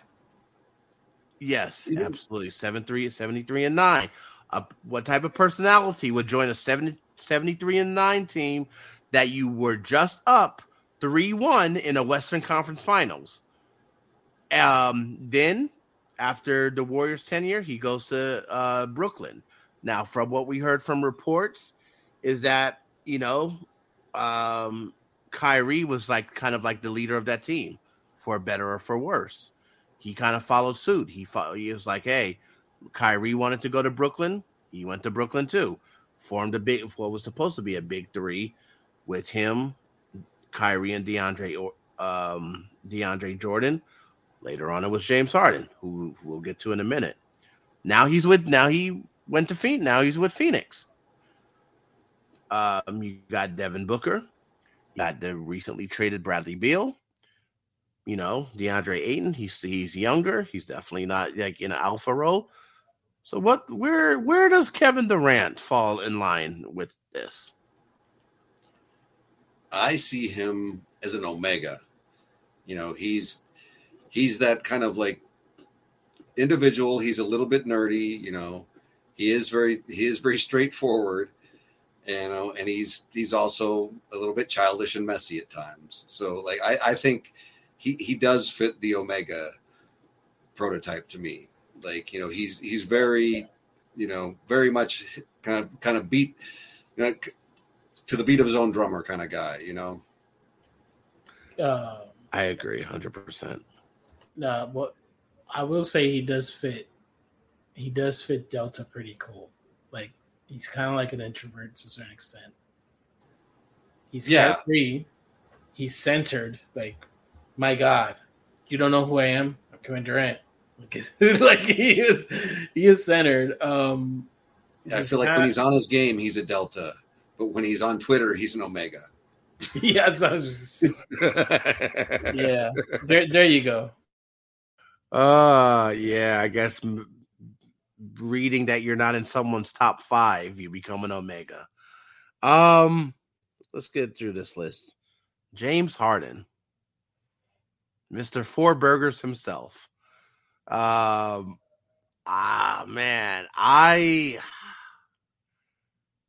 Wait, Zen, is this updated? What do you mean? Is this graph updated? Like, is there like another one? Because like we're missing like the M, like the McDouble one. The McDouble.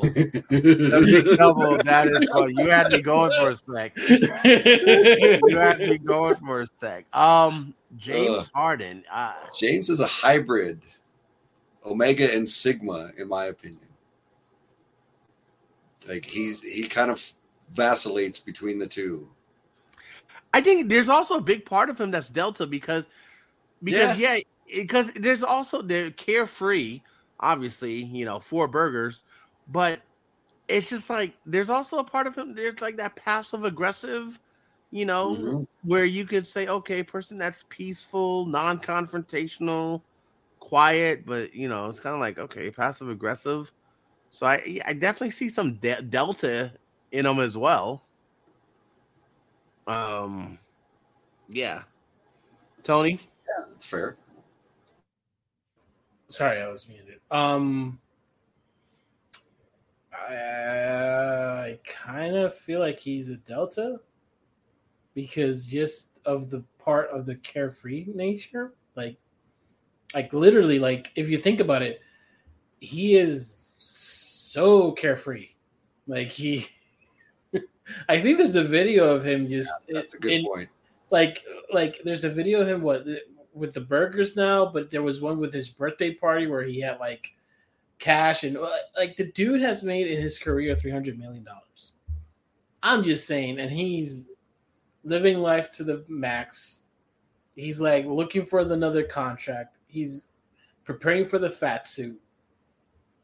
He's carefree. Like I get the other part of it, but he's like 80% carefree, and then the part where he's like a goal oriented, then he's like from a Delta to a Gamma to a certain extent, like goal oriented. He's kind of intelligent too, like on the court. He's clever, tactful. His playmaking is low key, kind of not just because he lost a step or two or gained a few pounds. Like they kind of people don't really respect it, but he still got that. So it's like like you guys said, a hybrid, but for me it's Gamma and Delta, and more Delta than Gamma.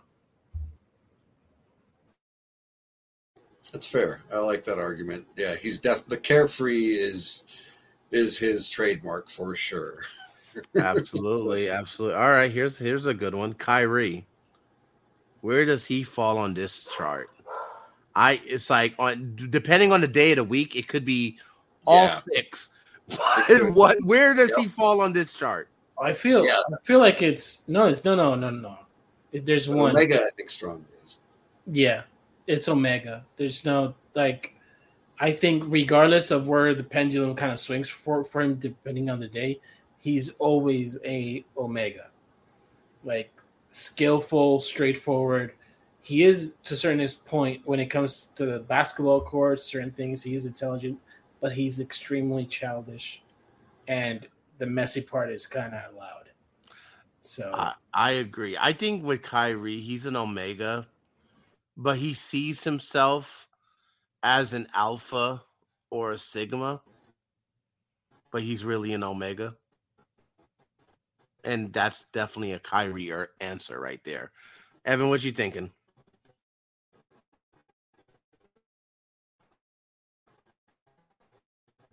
I think we lost Evan for a moment. His internet probably is restarting. No problem. Tony, while we continue this. Okay, so yeah. Tony, we talked about Jimmy Butler earlier being being an alpha. Now, Dame wants to join, is trying to do everything in his power to get to Miami. Okay? That means he would be teaming up with Jimmy Butler. So, one, where do you see Dame in this? And also, what would he need to be? Actually, this is a better question. If Dame makes it to Miami, what would he need to be able to make it work with Jimmy? So that's a tough one.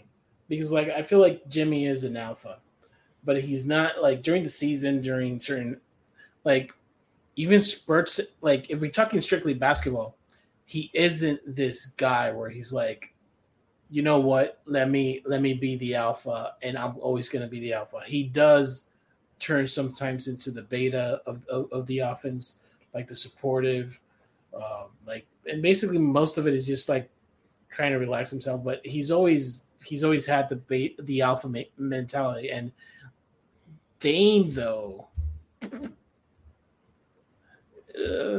because Dame can be an alpha at times, but most of the times, in my opinion, he's more of like this mix of Delta and Sigma.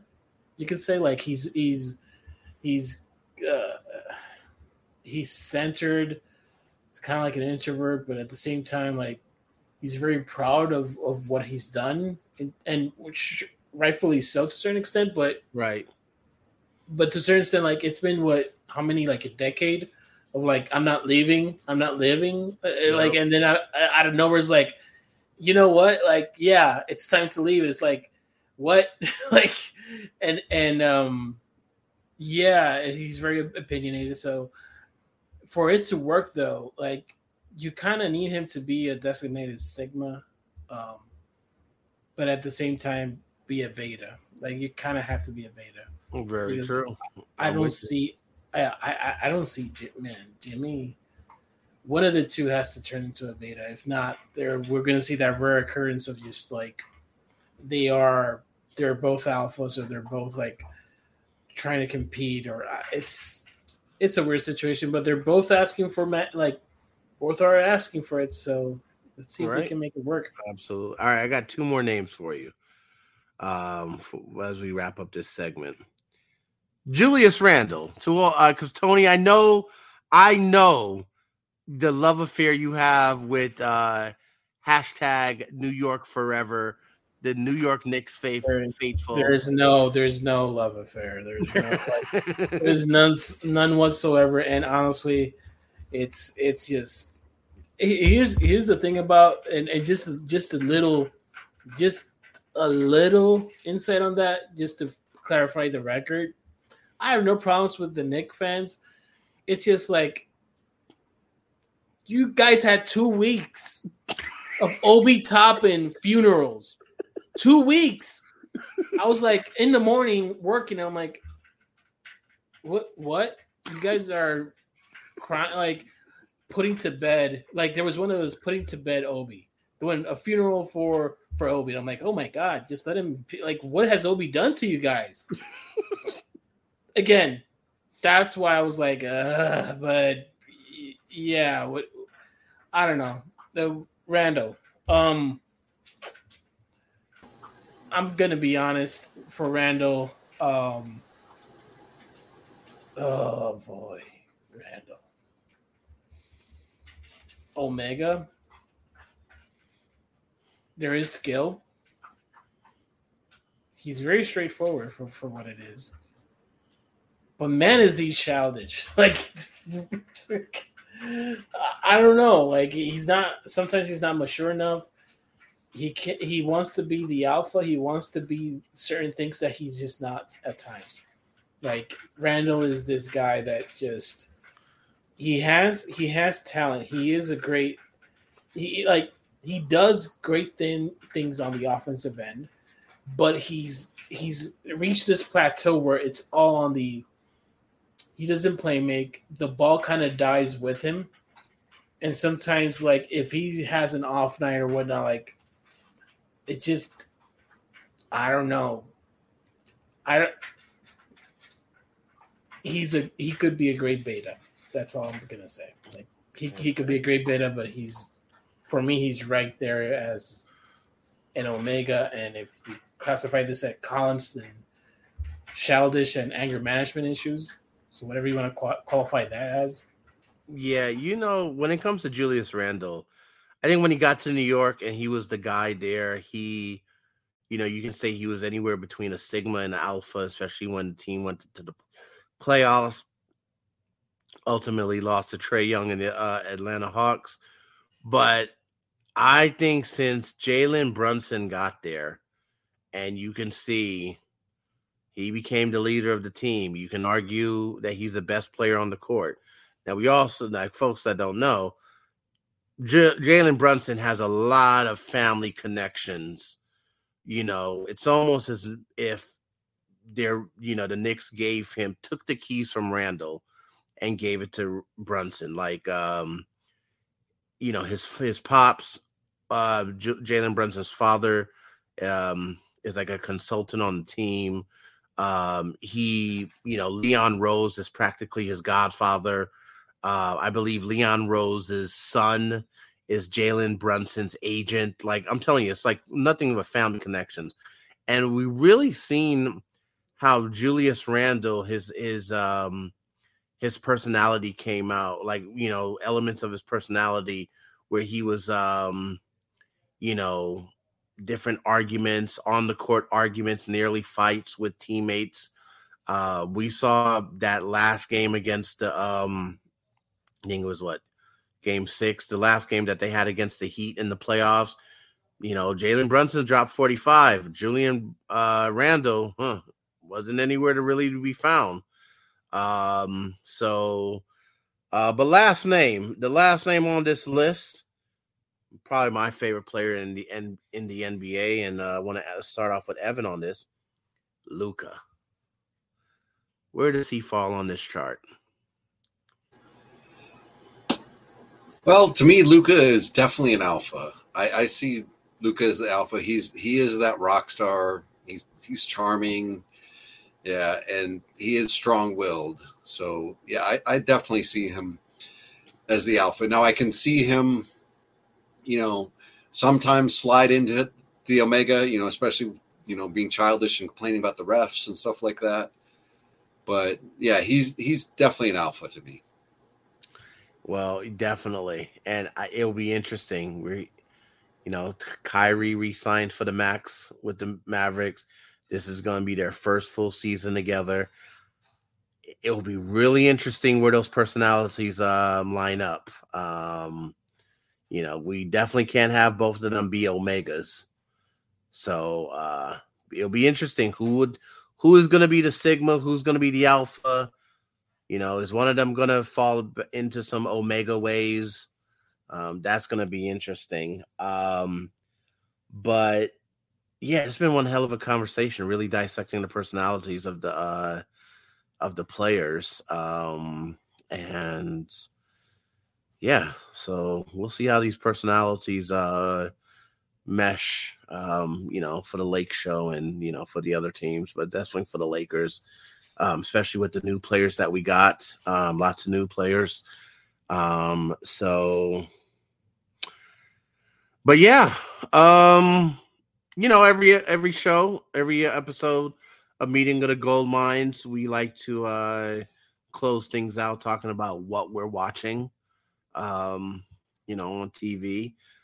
As of right now, so July 23rd, there are 2 strikes going on in Hollywood. The strikes continue with SAG, Screen Actors Guild Union, and the Writers Guild Union, WGA.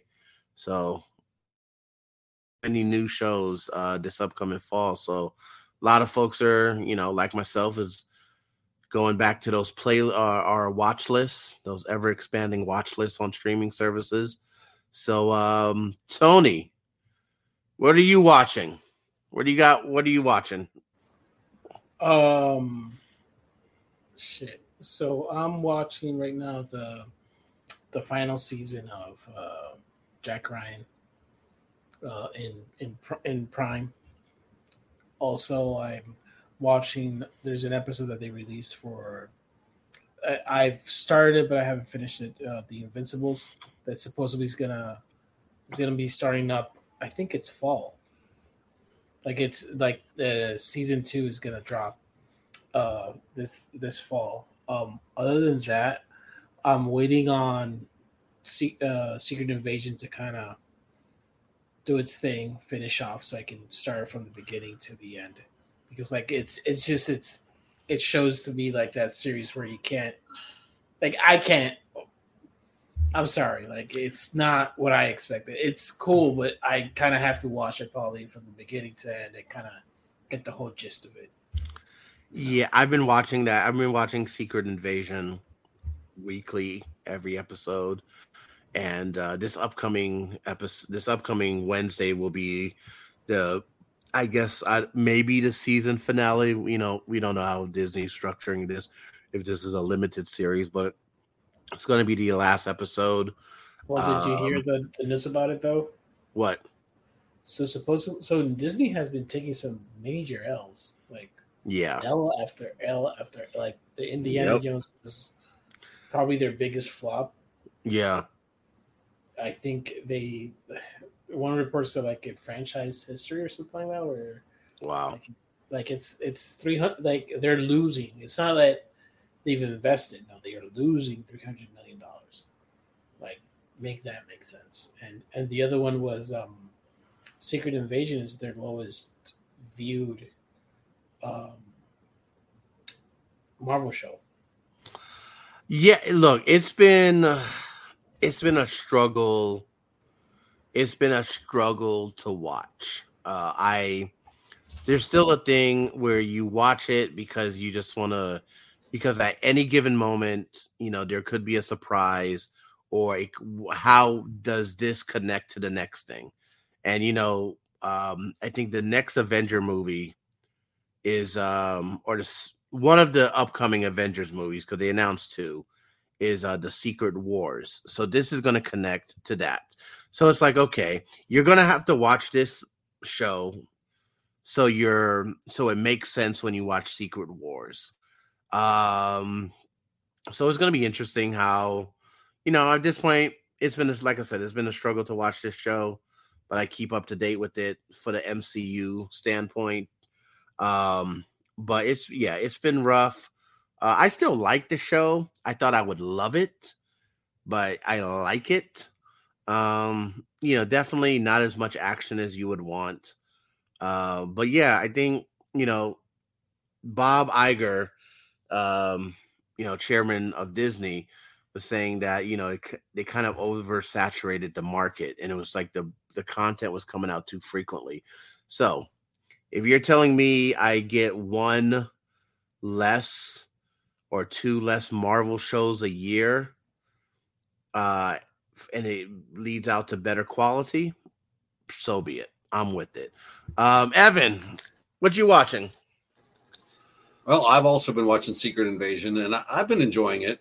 But the one that I've also recently just watched that I really enjoyed was on Netflix, a documentary about American Gladiators, and that was really, really good. Like, you know, a lot of, like, you know, good stories that we don't know about, you know, as well as, like, you know, it's just a good picture of what, you know, any high level athlete, you know, has to go through, and, like, you know, what they put their bodies through and stuff like that. And, you know, they even touch on, you know, the steroid use a little bit and stuff. And yeah, it was really entertaining and fun and funny. And yeah, I enjoyed it. Like, cause yeah, I enjoyed that silly show when it first came out. And yeah. So that was a fun watch. Nice. So yeah, I'm watching Secret Invasion. So when it comes to my watch list, so speaking of the Lakers, I think it's the first weekend of August, or within the next couple of weeks of this recording, second season of Winning Time is coming out on Max. Now, I haven't seen any episodes. I didn't see the first season, so what I think starting, I don't know, within the next couple of days, I'm gonna start watching the first season, so I'm caught up to date. One thing that I would really love is, because I know it comes out Sunday nights, if, you know, to line up our recordings where we can give the episodic reviews of the show, of each episode, since we record Sunday nights and the show comes on Sunday night. So hopefully we'll be able to line that up. But I'm looking forward to catching up on the first season. So I'm, you know, good to go for the second season. So I'm looking forward to that. And that American Gladiators is definitely on my watch list. So yeah, I think right now I'm like finishing up, like it's like background TV, but I'm like finishing up like the past MTV challenges. It's cool to play in the background. Don't have to necessarily 100% focus on it. It's mindless, doesn't take too much brain matter. So yeah. But Evan, thank you so much, man. Like I said, man, you are one of the just kindest guys, funniest guys, that we know. That's on NBA Twitter. You are one hell of a writer for Late Night Lake Show. So man, thank you for joining us. And this is, hopefully this is definitely not the last time, and we'll be seeing you join up with us sooner than later, man. Definitely. Yeah. Anytime, guys. Like I love being here with you guys. You guys are a lot of fun, and like, yeah, I had as usual, another great conversation. So appreciate it. Tony, got any cool words to close us out with? Yeah. Cool words is, by the way, we also have a website. It's up, it's running, it's there. It's in the internet Netherlands, or whatever you want to call it. Other than that, I do appreciate everybody. Please, like, for Apple, for the algorithm, for anything, like, just leave a review, leave a comment. I don't know. You don't like, should I clean my office? I don't know. Just say it. Other than that, I do think we're in the precipice of the end of Marvel. Sorry to say it, but for the next episode of Purple and Gold Mines, we're probably going to say something about that, or host something on playback where you can watch us talk about something. But hey, mission accomplished. Zen, I gained an F1 brother, so he gained an F1 brother. Just unbelievable. I just need to convert Evan, and I can raise my army of F1 brothers. So I remember telling someone specifically, I would cross-dress before, not that there's anything wrong with that, before watching F1. Wow. Just, where's my heels? Good thing. I was going to say, we need to get you a dress now. Huh? Where's my heels? Where's my heels? Not that there's anything wrong with that, but man, where's my heels? But, looking forward to it. This has been one hell of a show. Last but not least, everyone, once again, follow us at Purple Gold Mines. That's on at Purple Gold Mines, MINDS, at Twitter, YouTube, Threads, Instagram. Also, we have a website, purplegoldmines.com. Merch is coming soon. We got a month of Mamba coming up in August, folks. It's going to be some great content daily, every single day. So yeah, keep a lookout for that in the next week or so. And thank you so much for listening. We will be back next week. Episode 4, Meeting of the Gold Mines. Sayonara, folks. Thank you. Sayonara.